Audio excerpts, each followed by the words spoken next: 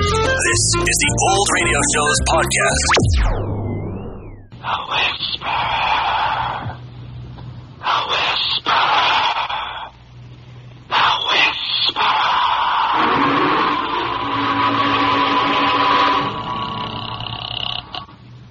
Central City reporting.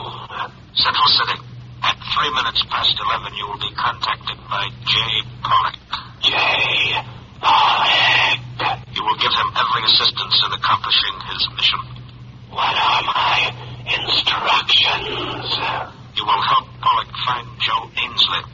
When you find Ainsley, tell Pollock to shoot to kill.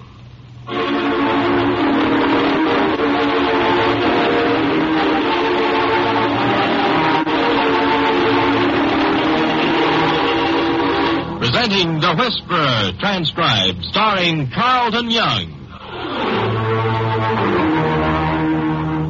Yes, I am Phil Galt, known to the underworld as The Whisperer. It all began 10 years ago when I was kicked in the throat while playing college football.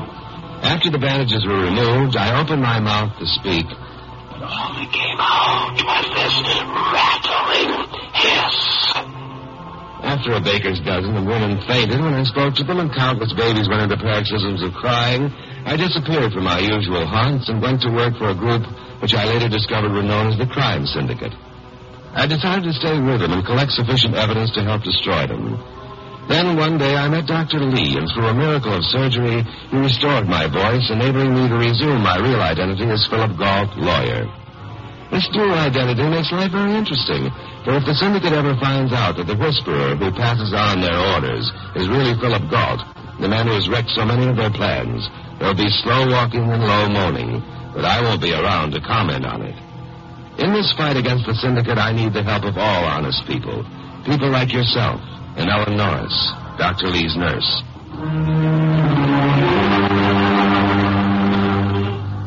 When I was told to help kill Joe Ainsley, it hit me like a low left. Joe and I had munched from the same ice cream bar, earned varsity letters together, and sported summa cum laudes on our sheepskins. We had whispered together in the sacred halls of the Lawyers Club and argued at the same bar, cocktail as well as justice. I dialed his office, then his home, but even spotting the telephone company 2 extra rings, he still didn't answer. I couldn't go hunting him until after Pollock's call to get his instructions. I fretted and fumed, but finally at 3 minutes past 11, the phone jangled into life. Pollock was on time, so I answered in the voice of the Whisperer. Central City. Pollock checking in. Pollock, you will find Joe Ainsley, the lawyer. Joe Ainsley, lawyer. When you locate him, kill him. Check. I am to assist you, so tell me where you are staying. I was hired to come here and do a rub-out. Nothing was said about any assistant. I got my instructions. If you want me, try and find me. Wait.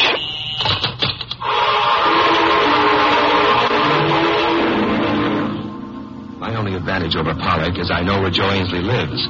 I tool my convertible out of the garage, pick up Ellen Norris at Dr. Lee's office, and 10 minutes later we're at Ainsley's country estate. He isn't home. We try his office, then the Lawyers Club, then 2 of his favorite soft drink emporiums, where Joe Ainsley is among the missing. But if I can't find it, neither can Pollock. I almost give it up.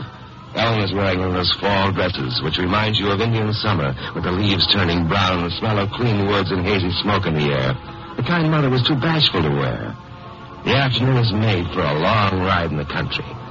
I bolster my sagging resolve, and with a mental note that this is the last try for the day, we work our way through the din of Sailor Joe's, push aside the curtains of smoke, and rest our elbows on his sticky bar.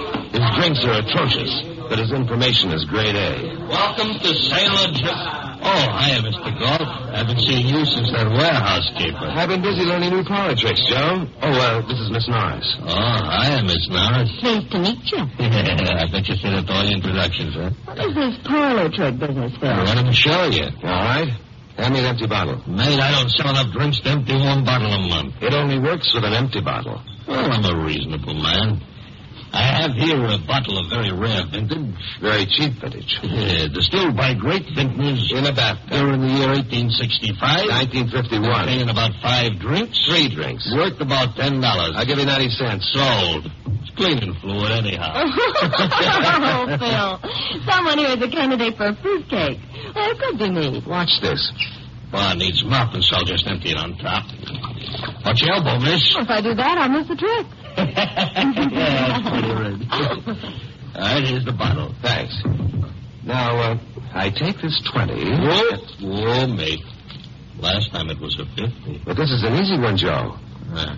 So I roll the 20 and push it into the neck of the bottle. So.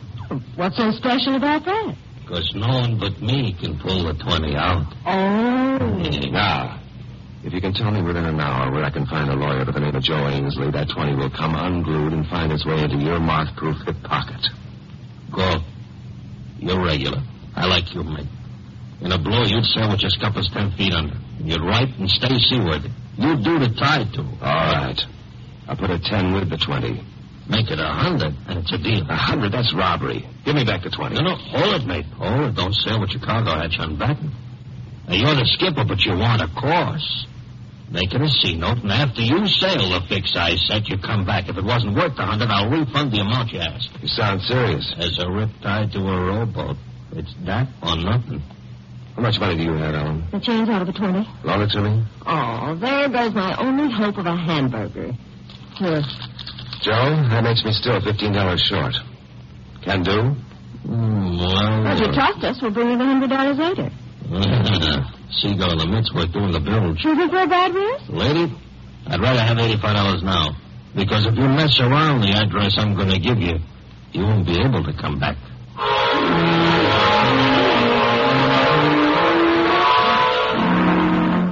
On this cheerful note, and $85 poor, we drove down to the dingy neighborhood of 132 Adolphus Street. Our destination, Office 324 Traft Building. It looks like a reject from Dali's Nightmare.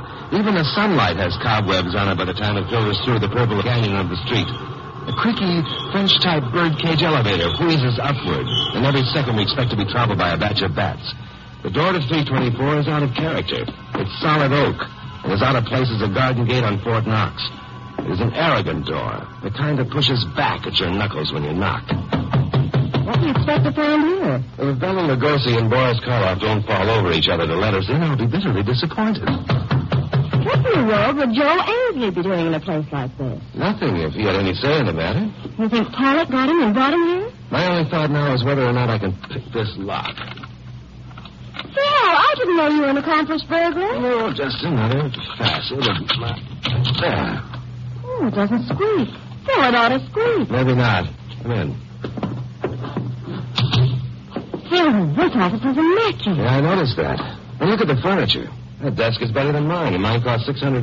Why would anyone put such a beautiful setup in such a rowdy district? I don't know, but after paying $85 for the location, I intend to find out. Well, let's see. Ellen, come here. Take a look. Oh, no. Oh, yes. Let's try another door. Look at this. And this. I am looking. I'm also wondering, why did Sailor Joe send us to the headquarters of a party cell when all I wanted to find was Joe Ainsley? I don't know, but let's keep looking. Maybe we can find a list of party members and give it to the FBI. Oh, they're too smart for that, Ellen. There's nothing here but propaganda leaflets and party line editorials. Come on, let's get out of here. Hold it, Ainsley. No. I whirl and find an out-of-proportion pistol staring me between the eyes. The grip and cylinder are standard, but the black hole in the end of the muzzle is at least 3 inches in diameter and is getting larger as the guy behind it begins to squeeze the grip. He's called me Ainsley, so it must be Pollock, and I can see he's going to shoot the wrong man before I can open my mouth for an explanation. It's all yours, Ainsley. Ellen scream diverts his aim, but a second is bound to be a bullseye. I yell his name, Pollock! Huh? How did you know my name? Because I'm not Ainsley. My name is Phil Galt. I'm a lawyer. Only one guy in this town knows my name, and you ain't him. I'm not interested in that. Take a look at my driver's license before you make a memory out of me. Okay, ease out the billfold. And by ease, I mean so slow that molasses would seem like lightning. That's it. Now put it on the table. All right, now step back. Now just take a look, see. So I was wrong. I apologize. Now you apologize. Accepted. Now, if you've no objections, we were just about to leave. So you're galled, but you're not taking a powder on me. Sooner or later, Ainsley will show, and I want you with me when that happens. Oh, you must be wrong, Mr. Pollock. Joe Ainsley will never come here. $50 I spent says he will. You made a better bargain with Sailor Joe than I did. It cost me $85. We've both been took.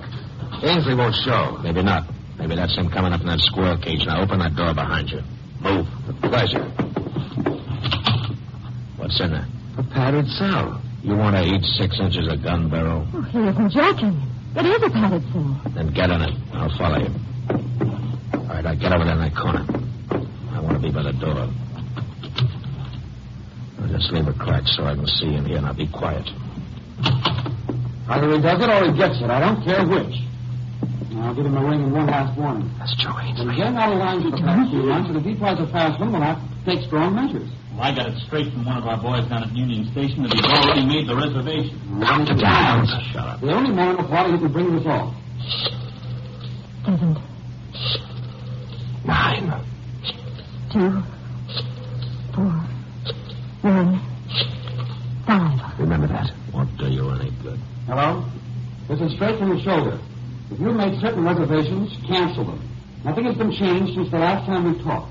Neither the reward or the consequences. There is no argument. You will do as you were told. Ellen and I are huddled in the corner of the padded room. Pollock is at the door. As Joe Ainsley finishes, Pollock eases into the outer room. You really told him, Ainsley. What? Who are you? The last man you'll ever see on Earth. Pollock had forgotten us. As he starts to pull the trigger, I leap on his back. Joe, grab his gun! Grab his gun! Pollock's shot goes wide. Joe Ainsley opens the door as Pollock swings his gun for another shot. I hack his wrist and the gun drops to the floor. Die, Joe, he's unarmed. Thanks, Phil. Tell me, Willis, It's a pleasure. what are you doing here? Well, I heard the syndicate had called your number, and I wanted to warn you. I looked everywhere and finally got a tip that you'd show up here. I don't pretend to understand what you're doing here, Joe, but we can go into that later, after I call Lieutenant Danvers and turn this fellow over to him. That won't be necessary, Phil. I don't understand you. Maybe this will help. You must be in this party thing pretty deep, Joe. If you can commit murder. I'm in so deep that another murder or two wouldn't upset me. I see. I'll have to ask you and Ellen to get back into the room for the time being. Later today, we'll decide what to do with you. You mean how to do it, don't you? Yes, I guess that's what I really meant. Come on, Ellen. When we're gone, you can yell all you want. It's soundproof. Joe, you're 10 degrees lower than any gutter I ever saw. I haven't time to argue with you, Phil. Phil, I'm living in a nightmare. It's pretty hard to believe. I had to stake my life that I knew Joe Ainsley as well as any man alive. Yet somewhere unknown to me there was a weakness, a basic flaw of character, reasoning, call it whatever you will.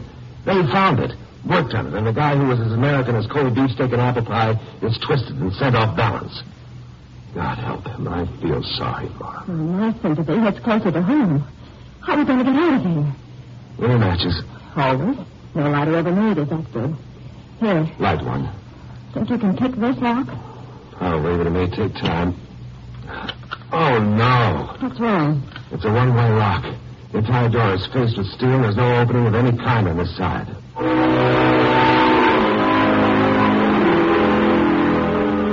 We explore every nook and cranny, but the man who built that room knew all the angles and invented a few of his own. I throw my weight against the door. Nothing.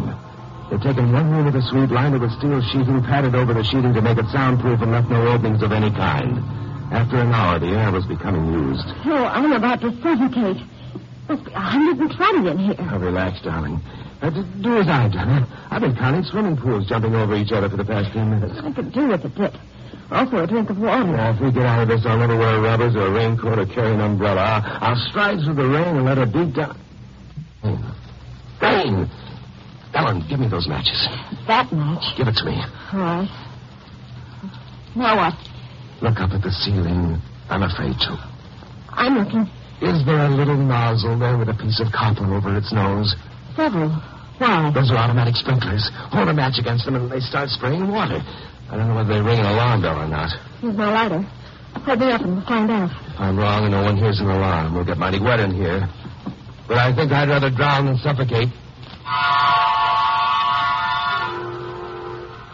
tear some of the padding from the wall. It's cotton. I hold my bonfire under the various nozzles and... There's one. 2 more ought to do it. Oh, 2's enough. If it isn't, 3 won't help. Come over here. There's that spray. Oh, Phil, I'm cold. You won't be long either way.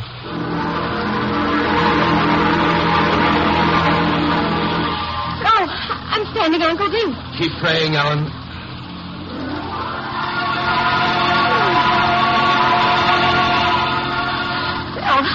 How long has it been? Only about 5 minutes. Oh, hurry. Please, hurry.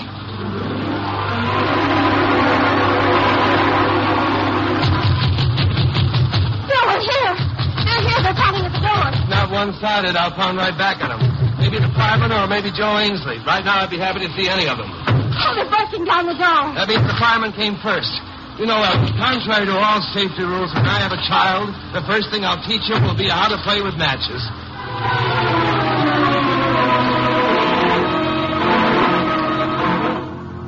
An hour later, minus the goosebumps, but with a tendency to web feet, I'm warm and dry in my apartment. A half hour after that, Ellen drives up. The syndicate wants one Joe Ainsley party liner killed. Why? I didn't know. All I knew for certain is that I have to call the syndicate and report that Pollock is dead and Ainsley's still alive. I dial the operator and give her the New York number of the syndicate. When the call comes through, I answer as the voice of the whisperer. Central City. Go ahead, Central City. Pollock failed. Was killed by Ainsley. Ainsley must not live through the night. There is no time to send in an out-of-town killer.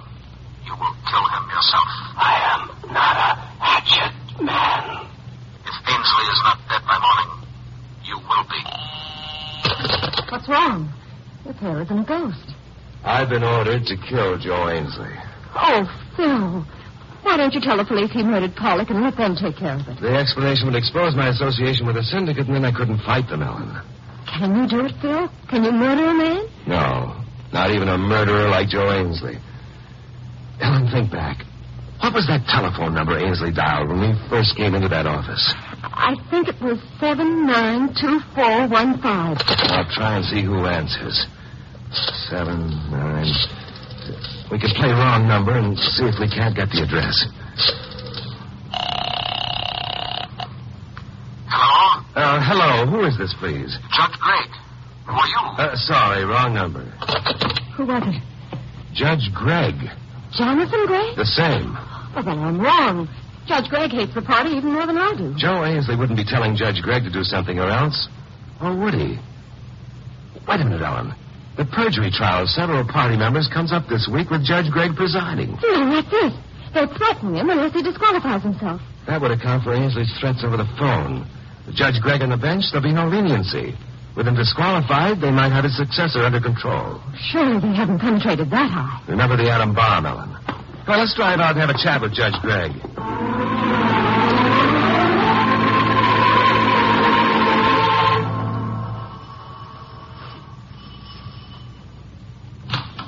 I'm sorry, but... Oh, hello, Phil. Hello, Judge Gregg. You know Ellen Norris. Yes, of course. Glad to see you both. Come in. We'd love to. Thank you. Well, what can I do for you, Phil? Judge, I received confidential reports that pressure is being brought to bear on you to disqualify yourself from hearing the perjury case against various party members. Phil, I won't ask where you heard this, but I can assure you that it's not true. No pressure has been brought to bear to have me disqualify myself. Does that satisfy you? Yes. Yes, of course. I know you hate them as much as I do. Your speeches against them should be in every school and club in America. Thank you, Phil. Now, we'll be going. But if ever I can help, just let me know. Thank you, I will. Goodbye. Goodbye, Miss Norris. Goodbye, Judge Gregg.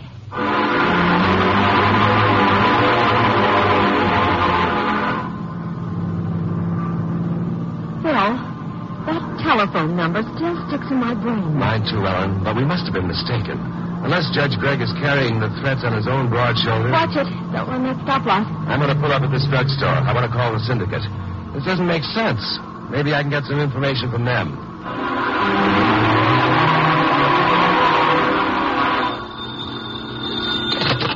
Central City. Yes, Where's Central City? Ainsley in hiding since murder of Pollock. Have been unable to locate him. Find Judge Gregg. Ainsley will make an attempt on his life. You will kill Ainsley first.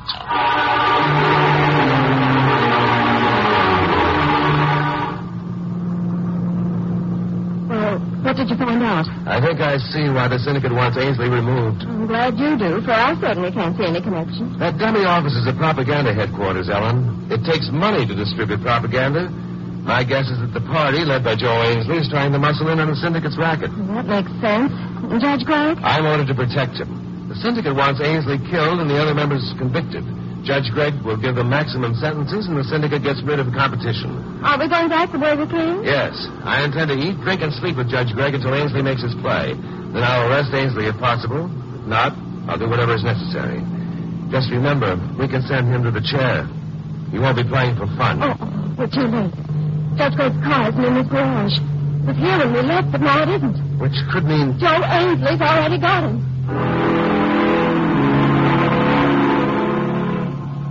The logical place is Adolphus Street, 324 Traff Building. This time, the oak door is neither locked nor arrogant. The axes of the fireman had seen to that. I ease open the door, but it's a wasted precaution. The room is empty, except for Judge Gregg, tied to a chair, his hands down on his lap and a gag in his mouth. As I reach down to untie his hands, he makes a very unwelcome noise. His eyes plead with me. He shakes his head from side to side. I whirl, but no one is behind me. Again, I reach for the ropes around his hands. Then I get it. A thin piece of piano wire interwoven with the knot and running down to a box on the floor. I remember Joe Ainsley has been in the Corps of Engineers, and I get the picture. Judge Gregg is booby-trapped. One tug at the ropes, I jiggle the wire, and the bomb in the box gives us a one-way passage to Kingdom Come. Too bad, Phil. If you'd pulled the trigger, it would have saved us a lot of trouble. Close the outer door, Conrad. Conrad? How do you spell it? Shall I belt it? No. Well, let me come over here beside Judge Gregg. You too, Phil. The Honorable Judge Gregg, I should add. Party technique to sneer at honor and respectability. You never outgrew your Boy Scout training. You should have had Boy Scout training, Joe. What happened to you? I progressed beyond horse and buggy ideologies. The horse I'll pass. Buggy, no. You had a good war record. You mean because I know how to rig a booby trap? Look, I'm happy, I'm satisfied, and I haven't time for Sunday school lectures. The booby trap fluked. What now? We'll still use it. Only better. Get that extra rope. We tie all their hands and wrists together, shorten the wire trigger to the bomb, and leave them bending over. Sooner or later, one of them will straighten up, or one will faint, and... boom! By that time, we're miles away with an airtight alibi. That's genius. You can't get away with this. It's preposterous. You two are the only witnesses who saw me kill Pollock. You're the only two who can connect me with the party. I've kept my affiliation a secret, and I have no intention of having you spoil it. There, Judge.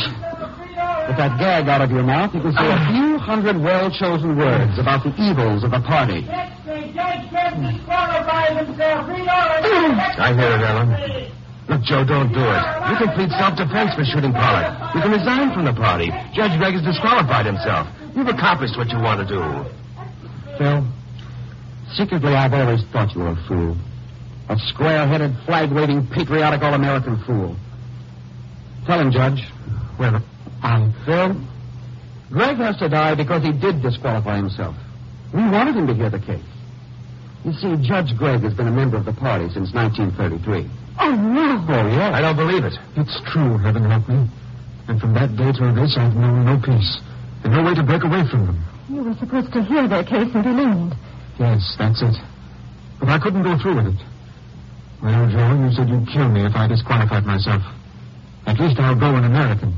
Not 100%, but still an American. You know, anyone who does what I did must be insane. He should be put in a padded cell. Yes, a padded cell. Judge Gregg repeats the padded cell. I find it terrible. Steel walls and thick padding might save us from the bomb blast. Ellen is standing between me and the cell door. Ainsley is kneeling beside Judge Gregg, looping the wire on the second rope, which will be used to tie our wrists. We'll be finished in just a second, then we'll be too late. Judge Gregg sees I've got it. He leans over and bumps his head against Joe Ainsley's as Conrad lifts into the commotion. I dive against Ellen, driving us into the padded room. A second later, the universe caves in on me.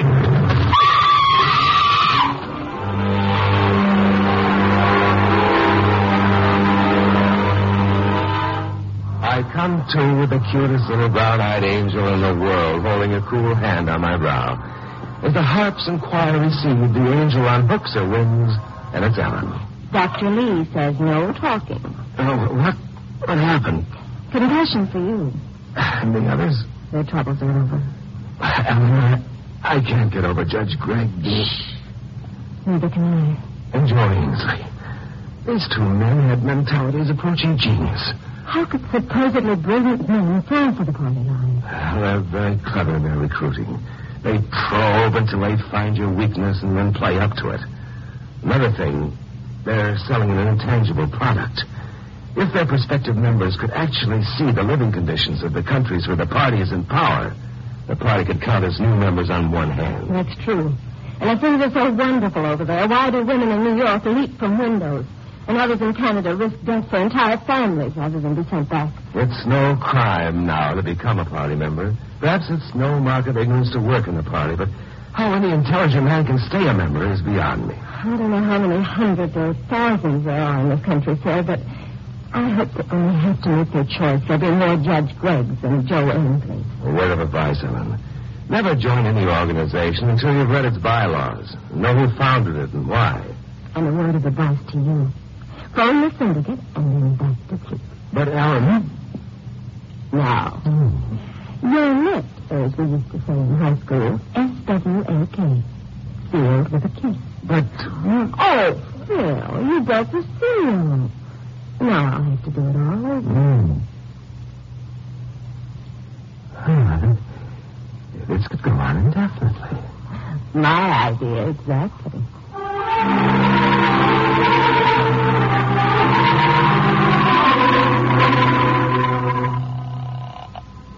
Circle 1798. Central City reporting. Go ahead, Central City. Mission accomplished. Joe Ainsley is dead. And Judge Gregg? He was killed at the same time. You slipped, Central City. No, he was in the same camp with Ainsley. His successor will not be lenient. I see. You have us completely fooled. Good work. For further instructions, call Boston at midnight. Boston at midnight. The Whisper.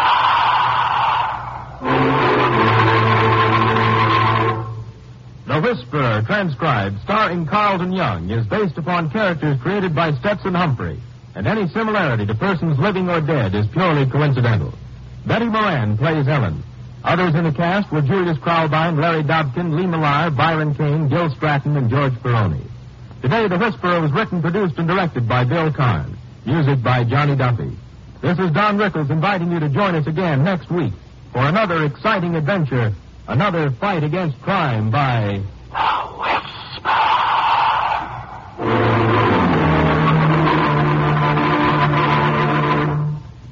Today, the National Broadcasting Company welcomes 4 radio stations to their ever-growing list of affiliates.